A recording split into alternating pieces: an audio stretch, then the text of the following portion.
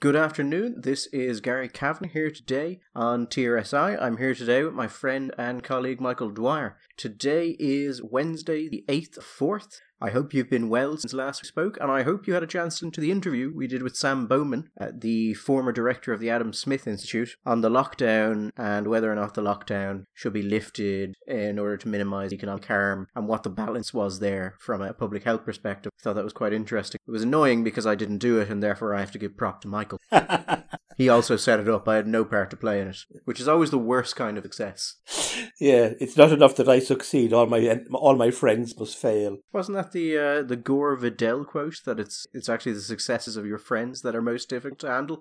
Well, yeah, I think the first quote is, it's not enough that I succeed, but all my enemies should fail. But the corollary is, he also says on stage, every time one of my friends succeeds, a small part of me dies. And that's why Gore Vidal was an ass. Absolutely. Anyway, so I suppose we may as well get back into it. It's a difficult time for people all across the country. I mean, I've seen an estimate there that suggests roughly 25% of the country is now unemployed, which is, that's a hell of a statistic if it's true. I haven't looked into it, so don't quote me on that. But in a time where shit just seems to be raining down upon society, I was amazed today to hear someone speaking who seemed to have a new and impressive way to make life worse for everyone involved. I don't know if you saw this, Michael, but I'm of course speaking of the Professor of Public Health in Trinity, of course. Naturally. Who came out and said that we should close down all the off-licence because we've got to be worried about our health. And then he made a argument that people with liver disease would be taking up beds from people who had COVID-19, and that would be terrible, absolutely terrible. I didn't find that argument terribly compelling, and it seemed more of a sort of a... do you remember the Aesop's fable of the fox and the rooster, Michael? Go on, remind me. So a fox pins a rooster down one day. He says to the rooster that I'm going to eat you because you wake people up in the morning and it's terribly inconveniencing. And the rooster goes, well, I mean, yes, I wake people up, but I make sure that they get up in time to begin their daily work. And so in that way, I am actually a helper of man. To which the fox goes, that's terribly interesting, and then just eats the rooster. And the lesson being, the people who want to do evil things are never going to want for an excuse to do those things. It's not a reason, it's an excuse. And one very much gets the sense from Professor Joe Barry that, oh look, there's a wonderful crisis that enables me to push for the things I would have pushed for had there not been a wonderful crisis. Yeah, you reminds me a little bit of, I've mentioned before in the context of the crisis, the economic historian Steve Davis, and he was saying he asked everybody to list out 10 things they thought would change as a result of this crisis. And he says, and by the way, if at the end of this list you discover that most of the things that are going to change are actually things you have always wanted to happen, the chances are your list is not a very good one. And I think this is an example of somebody finding a reason for something they probably always wanted to. It's impressive in that he's managed to find a way during a pandemic to suck that little last bit of joy out of people's lives. And I mean, think of the divorces, Michael. Think of the divorces if married couples of 20 and 30 years have to be sober constantly with each other and no way out. In their own company, yeah.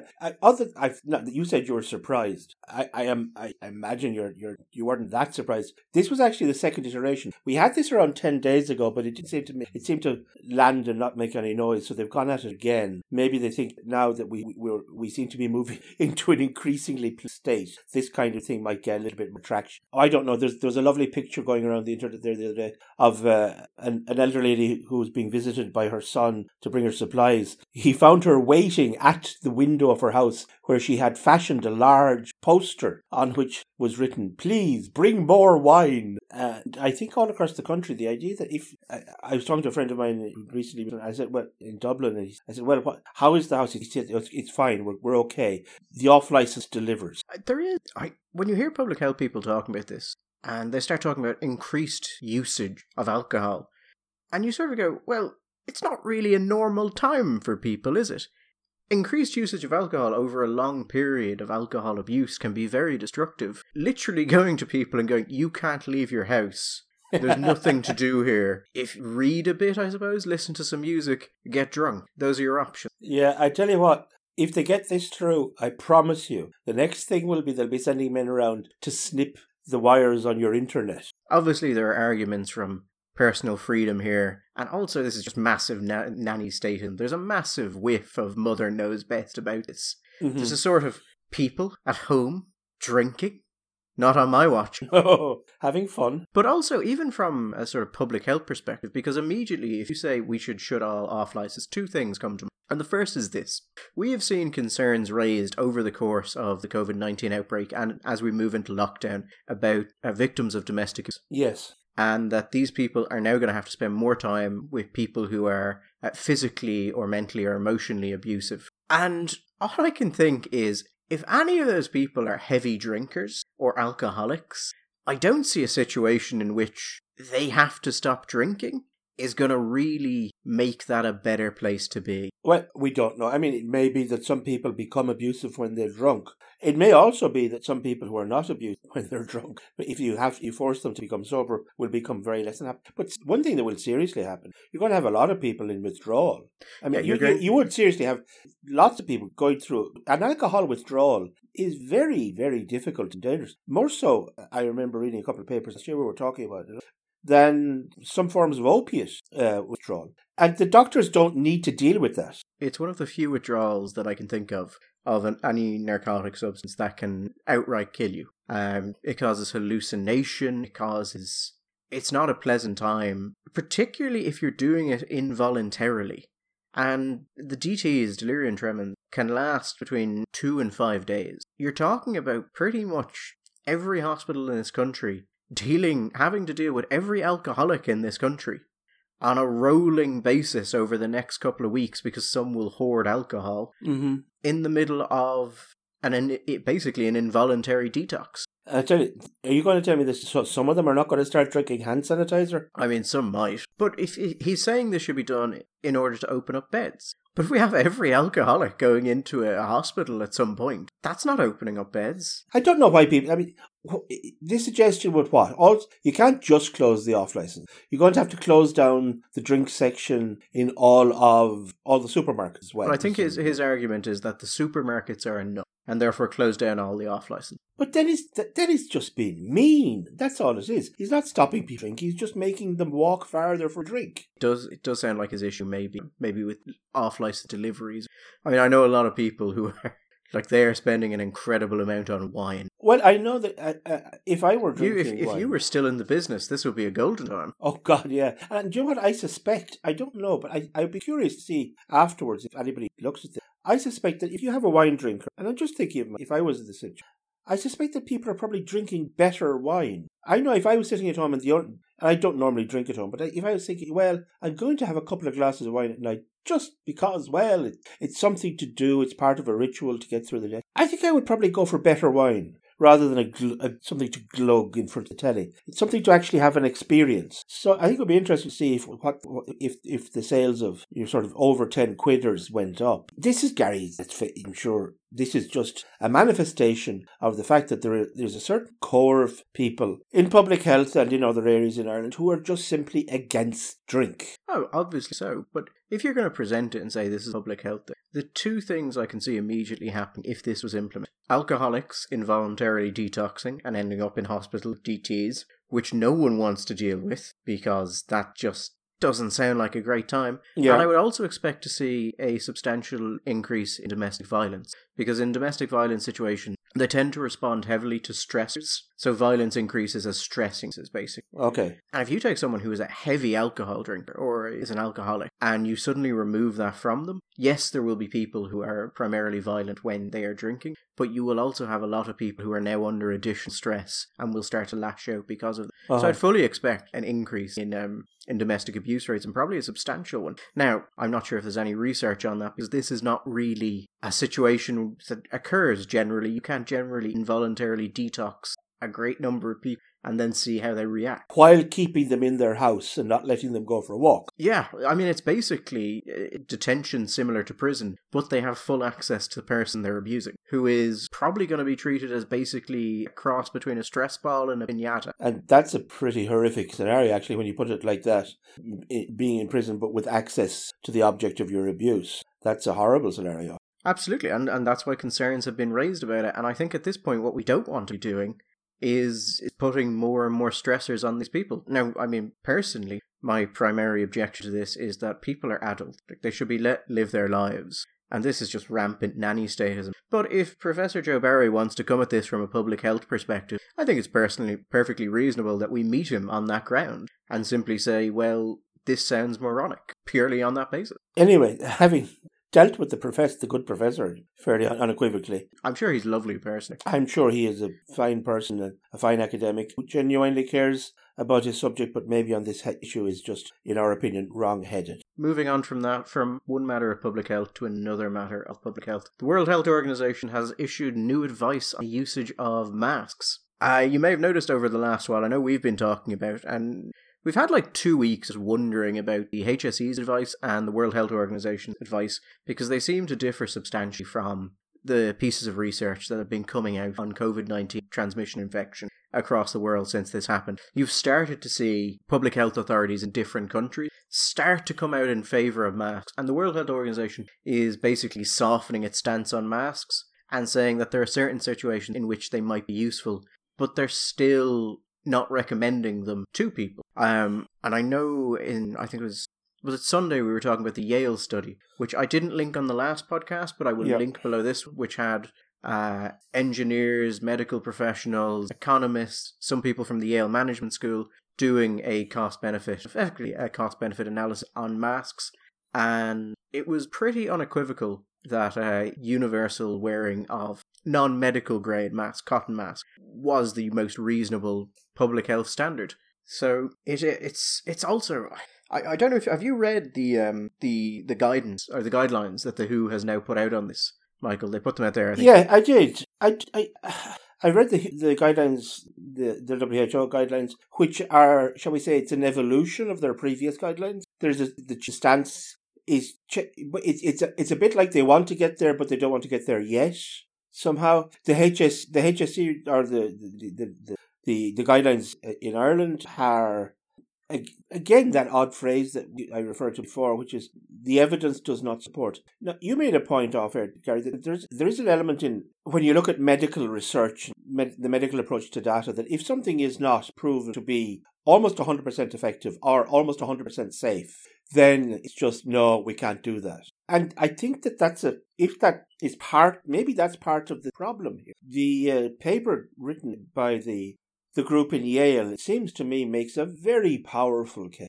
Even on the basis, they say, even if you take that it has a 10% efficacy at the level of protection, then you're talking about a dollar saving between $3,000 and $6,000. And they believe that actually the actual efficacy is more like 40 to 50%. Now, a point they do make is, if you're talking about the use of the kind of specialized protective masks that health professionals would use in a hospital situation, they are not suitable for these by lay people, because lay people simply will not use effectively. And actually, the cloth masks have the same level of efficacy. Yeah, I mean, you could, individually, the public could use N95 masks as effectively as a trained medical person, presuming you went to the effort to learn how they're actually used. Yeah. But I mean, you're talking about every time you wear one, doing things like seal tests and figuring out how to actually test them to make sure they're properly contoured and sealed to face, which is a lot of time for what looks to be relatively little benefit, given the risk profile of most people. But I did want to, there are a couple of weird things in the World Health Organization. One is that there is a situation where they say you should absolutely wear a mask, which is if you're sick. Yeah. But we also know that the majority of people, or, well, it's difficult to tell, because in some places it's the majority, in some places it's not. There are massive differences in how countries are actually testing for this thing. It is, I mean, you want to talk about failings of the WHO, the fact there is no universally accepted system of analysing testing results is a massive missed opportunity. But anyway, we know that a great deal of people, at the very least, they're going to be asymptomatic or so close to asymptomatic that they don't know they're sick. Well, if we just take that, right? They say, wear them if you're sick. Now, one of the things that we have been told from the very beginning, and we won't know anything for certain about this until that blessed day when all of this has passed by and people are able to actually analyse the data properly. But one of the things we have been told, and they're fairly confident about, is that a lot of people will have this virus, will be infectious, but will be so asymptomatic that they don't know they have it. Now, therefore, if there are people who should be wearing masks but won't because they don't know that. Secondly, if we look at the incubation period, right? Now, even if you do display symptoms, there will be a period of time when you are asymptomatic because you haven't developed symptoms. The normal incubation period for this is 2 to 14 days. However, there are possible outliers of up to 27 days reported, right? Now, it may be the case that the real outliers that you're actually talking about a reoccurrence or a secondary infection, but the current data that they're giving out says that the outliers are up to 27 days. Now, if that's the case, again, we're going to be talking about people who will be sick and will develop symptoms, but at some stage will be infectious but won't know they're infectious. Now, it seems to me that the simplest thing as the study suggests, wearing a cloth mask, and WHO accepts this, wearing a cloth mask for people who are infectious very significantly reduces the opportunities for a contagion. Well, if that's the case, and how much, cloth masks are very cheap. They talk there about how you shouldn't wear it until you're sick and things like that. But in the same document, in the initial guidelines document they brought out on masks on the 6th of April, they accept and they talk about people in who are either asymptomatic or are in the pre-symptomatic period can infect others. And here's the thing, if you assume you are sick, and if you don't know you're sick and therefore wear a mask, if you are sick, you can transmit to others. And if everyone follows that behaviour, then you would see a massive curtailment of the spread. And they accept that. But then they go on to say that, well, perhaps you should use it when, if you're in a place where social distancing or the wash of hands can't be done, where surely if you wanted to get the greatest impact, you'd say, do all of them. Absolutely. And also, one of the constant public health messages the WHO and countries around the world have been saying to people is, behave as if you were infectious. Yeah, that's the thing. They've been saying that constantly. And then when it comes to masks, they go, oh, well, don't use them unless you think you're sick.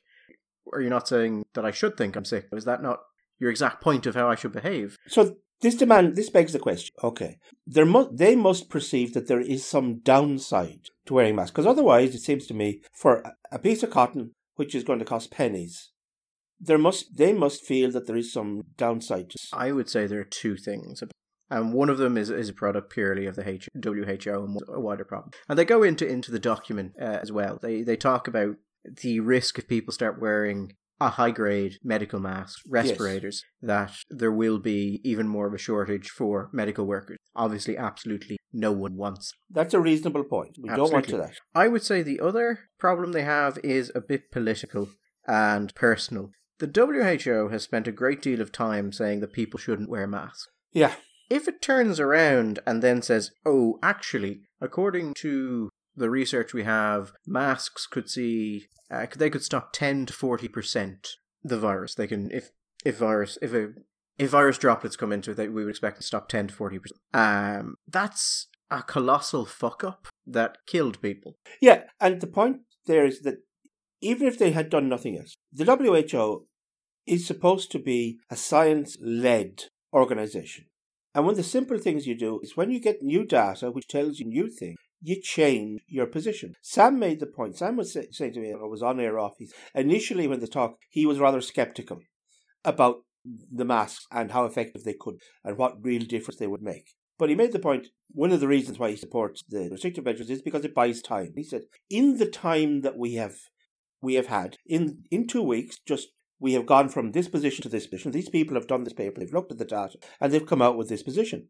We have learned something. And if that is the position that they have is a reasonable position and it's reasonably well informed, that they are decent scientists doing a decent paper, then the WHO would say, okay, listen, we have new data. The data suggests that actually our previous advice was wrong. That's what you should simply do. And I don't think anybody would throw stones at them for changing their opinion because they had new data. But they're behaving more like a political organisation than a health organisation. I think that's the problem, and because their behaviour now seems to be political, and you're starting to see certain countries' medical establishment are now effectively going against the WHO guidelines and just announcing on an ad hoc basis that we recommend everyone wears masks, or on certain other things as well. And that creates a very strange situation where it's everything about this is becoming very political very quickly. Okay, right or wrong. For example, in Italy now, if you go shopping, you are mandated to wear a mask. And if you go to a supermarket and you're not wearing a mask, there was a case that a friend of mine was telling me in Milan there last week of some teenage boys, it's always teenage boys, went into the supermarket, weren't wearing masks, were told they should be wearing masks. They responded in a smart aleck way and got the shit beat out of because of it. Everybody in Italy, harsh but fair. So everybody in Italy now, you go out in these in situations, everybody's wearing a mask. Now, in Eastern Asia, there has been a longer, would say tradition of wearing masks anyway. So they are much more open to this idea. And it seems to be that there is a correlation between those places where there's a lot of mask wearing and lower infectivity anyway. But if the concern is that people will become their concern is that people will become relaxed and less careful because they will have a false sense of security because they're wearing a mask. I simply don't believe that's true. I think right now the state of mind that people, at least in Ireland, are is that the addition of a mask will not make them change their hand washing, touching, sanitizing and not social distancing behaviour. No, I don't think that. I think you might see certain people do that, but I don't think you see any widespread impact of that. And I would suspect the WHO also doesn't think that you would see a widespread reduction in those behaviours. I mean, if you were to look at protective gear that you thought was actually quite useless, or not useless, but actually potentially dangerous, I would actually say gloves. I absolutely agree with you. I am seeing a lot of people wearing, well, not a lot, because I'm not going out very much, but like when I go to the shop, I see a lot of people wearing gloves and basically no one wearing masks. And the thing with gloves is, from a cross-contamination point of view, the research I've seen says they are absolutely lethal, because everything you touch will transfer.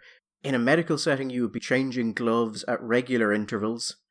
But also, if you're wearing gloves, you can't wash your hands. Exactly. So basically, you're just touching everything and transferring it around the place. And then even when you take the gloves off, it's easy to contaminate yourself as they come off. Whereas a mask, if the mask gets contaminated, you're not going to start rubbing the mask on things. No, unlikely. And also, I think you're much more aware of a mask. It's a weird, abnormal thing. So you're conscious of it. Gloves, people become very habituated. I see in supermarkets people going to get the trolley and they put gloves on to handle the trolley. Now, what I do is, I haven't been out shopping for a little while, but what I was doing, I had my little spray and I sprayed the trolley with an alcohol-based disinfectant, and I sprayed up and down the handle. And then, when I got the opportunity, I sanitized my hands, and when I came home, I washed my hands. And I think that's the more sensible thing. I was saying to you, I worked in the food business, and most of the time you see where people are handling ham, cheese, and so on, they use gloves. It was my policy that we didn't use gloves, which was the recommended HACCP policy was, you washed your hands, you touched the food, you washed your hands again. And it's actually a far more sanitary way of doing it. Because people, they forget to change the gloves. I gave you the example. The best example I saw of the correct or sensible use of gloves once was in a deli in Italy, where the only time the man put the gloves on was when he handled money. When he was picking up the cheese or the ham or the salami or whatever it was, he did it with clean hands. He washed his hands, and then you gave him the money. To take the money, he put a glove in his hand, took the money, took the glove off, and washed his hands. Because money is the only dirty thing in the shop. Well, yeah, I mean, control everything behind the counter, and exactly. Money is absolutely filthy. But I would actually say, no, to be fair, the WHO and the HSE both say don't wear gloves.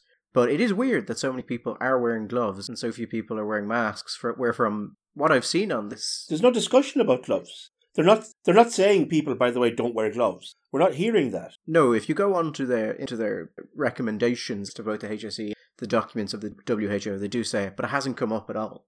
Whereas masks keep coming up.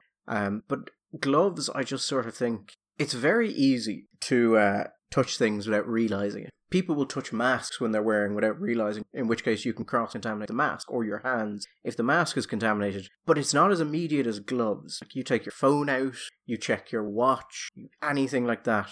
It just seems like a vector for moving stuff around. I remember when this started, I was in Pierce Station, and there was a guy there doing, he was selling food, and he was wearing gloves. Yeah. But the entire time I was looking at him, he never changed his gloves. Oh, that's classic behaviour.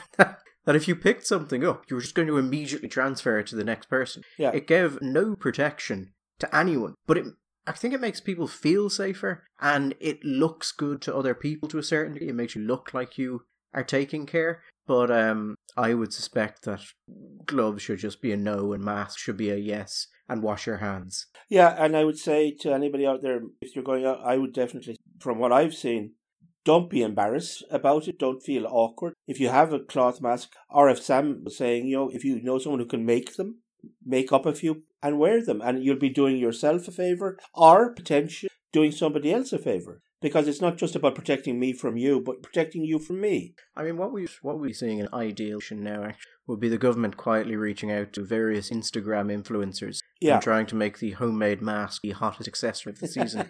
Yeah, and we may indeed see that. I said that I think I'm right in saying that O'Neill's have turned over production to making masks. They have masks and gowns. I think they had not laid off, furlonged a great number of their staff, and then they switched over to making masks and gowns. I hope they keep the maroon colour. Oh, right. Just so you can pick them out. A Galway mask. But actually, speaking of sort of old-timey things and things changing, I don't know if you saw this. I saw a tweet someone had put up, and it was about a COVID-19 expert panel. And they were saying something like, the panel was all white men, I think, and maybe one white woman. Yes. And they're like, this is a manual, it's 2020, you've got to look after diversity. And yes, it was interesting because before now on social media, that was a standard thing. Like, even the name Manel. Which is a weird thing. If you haven't heard it before, it's just a panel that has only men on, which this apparently was. Or if it had a woman, they were white, so it didn't count anyway. A white blonde woman who happened to have a PhD in America as well, But the response to it was great, because it was just people going, basically, fuck off. Like, before this was kind of cute, but this is actually important. So, no, you don't get to do this anymore. But even I was looking at it, and it sort of felt kind of quaint and old-fashioned. Yeah, that was then. From the old times. That was when we had nothing to worry about. We had nothing to worry about, so identity politics was simply something you engaged in, and we all had to pretend we cared. Do you know what, actually, it starts... that phrase, it was a cliche, first world problem. That really has a resonance in that context, I think, now. That that's a first world problem, because a problem where we didn't have a problem. So now we have a problem. We don't need to invent any. But there was just a wonderful sort of, because they really expected people to be like, this incredibly important technical panel on COVID-19 should be cancelled or changed because there's not enough ethnic minority and visible minority on it. And the general response was just sort of, we couldn't give a fuck. Do they know what they're talking about? Great. And I am sure that actually, if you look at many of the panels around, they are wonderfully ethnically diverse, because many wonderful experts in medicine in Asia, in India, in the United States, also. But people aren't looking at that. They're looking at how good a researcher is this dude? How good a researcher is this woman? And, oh, great, okay, please, you do more. Even old white men suddenly have value. Yes, even old white men suddenly have value when it turns out that expertise could be the thing keeping your grandparents from dying. Or even yourself. Or your parents, or your children.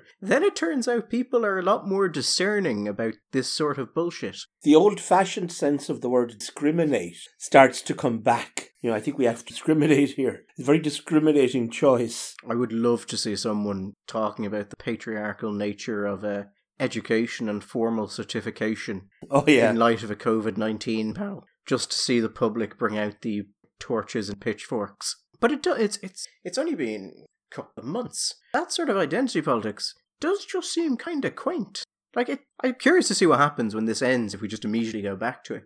But it just sort of feels like its moment has passed, at least for the minute.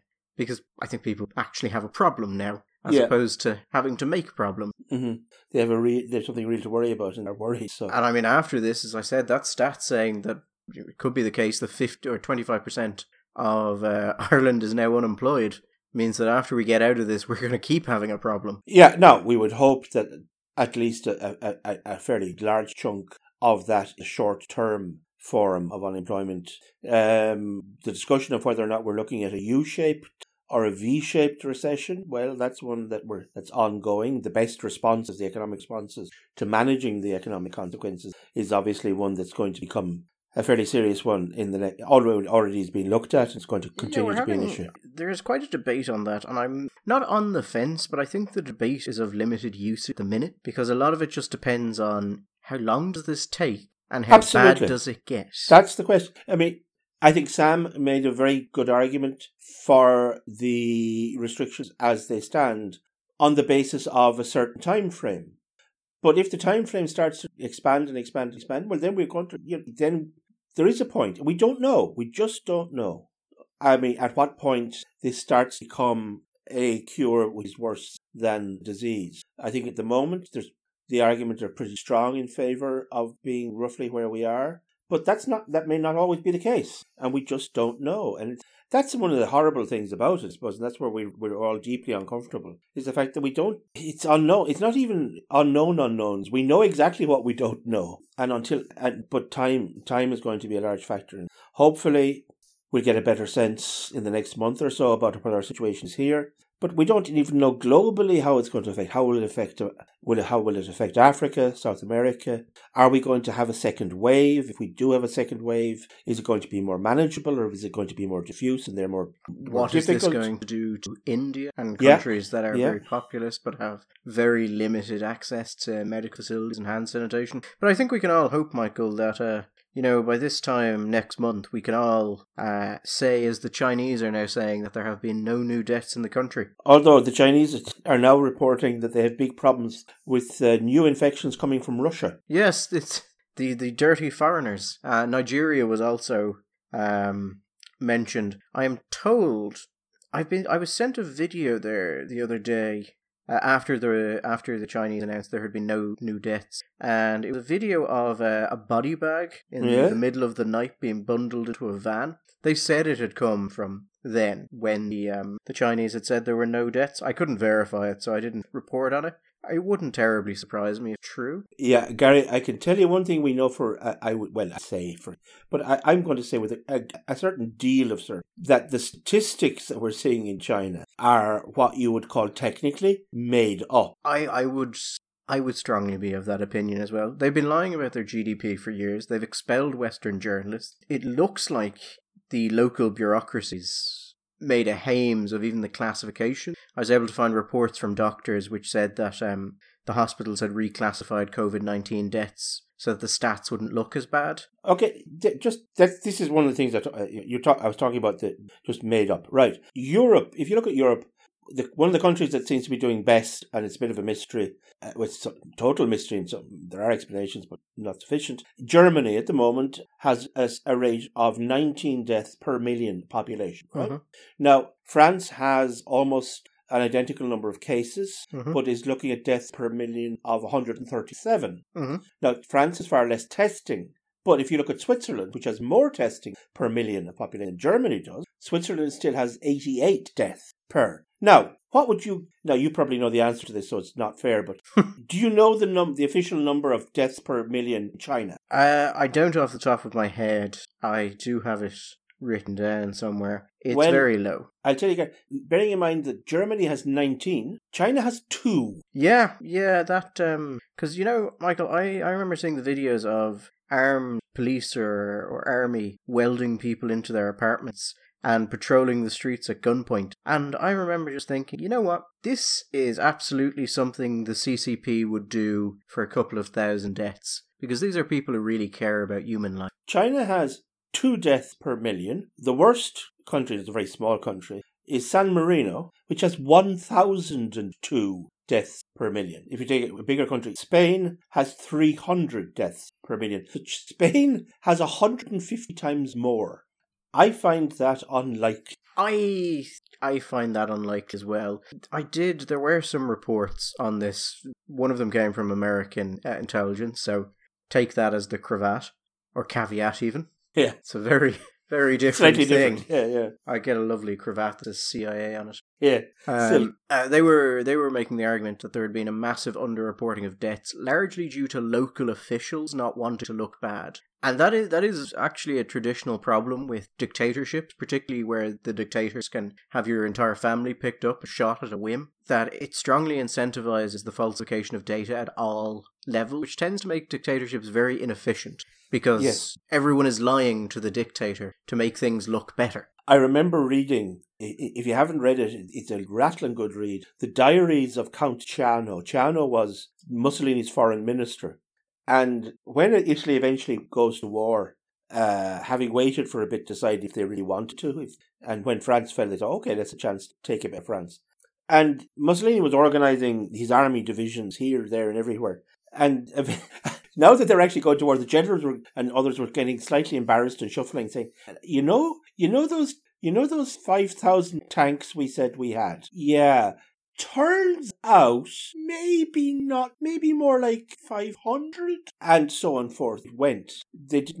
Turned out they overestimated the number of shoes they had. So they had to send them off to France invading with paper shoes. And that's what happens in dictatorships. You know what they want to hear, so you tell them, because otherwise you're going to be in trouble. No, I mean, I'll go back to the thing that was reported just before Western meat banned from the country, which was that China factories in Wuhan were told to turn on all the machines and turn on all the lights so that basically the authorities could point at electrical usage in order to show that the region had recovered. Yeah. And then a reporter got into one of the factories and there was no one there, but everything was running. Well, that was what with the economy they've been doing for a long time. So what the central government sends instructions out to the various provinces that this year their target GDP growth is 17%. Now, if, as has been for a while probably the case, they were nowhere near getting 70% of growth, what the local province did was they just built stuff. Built bridges, and built roads, and built factories.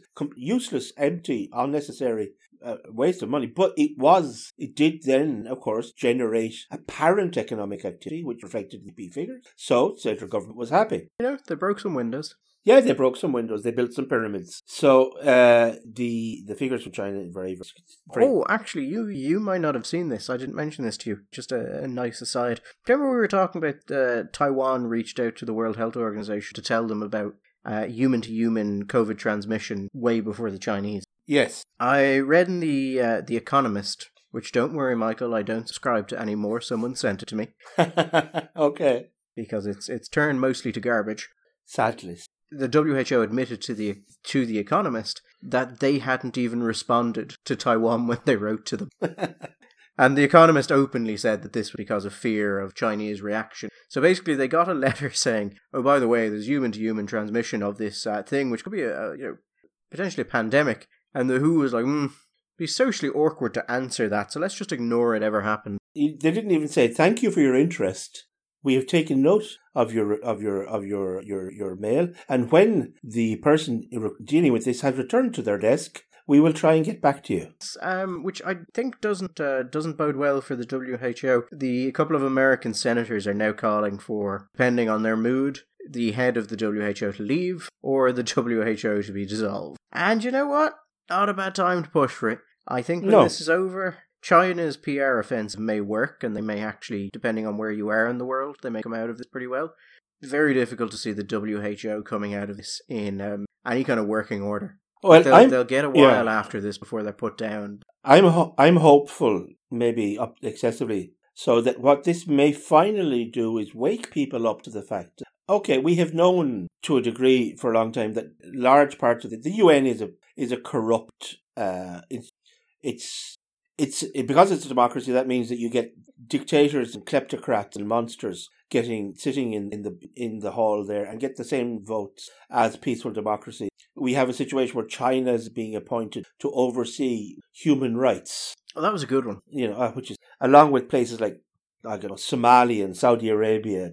These places, with a rich and deep tradition of respecting human rights. Turns out a shocking amount of the members of the Human Rights Council execute homosexuals. Yeah. It's just a shocking amount, really. The problem with the United Nations isn't that it's incompetent or that it's corrupt, because lots of things are those. The problem is that it has acquired a certain aura about it, which means statements that come out attached to the words, a United Nations body has said, United Nations decided, United Nations directed. And God knows we've seen this done in Ireland in politics a number of times, where people trot out some United Nations committee, United Nations sub-body. People have to start being aware that in the case of the WHO, being incompetent and corrupt is not just a question of being aware, it's actually dangerous.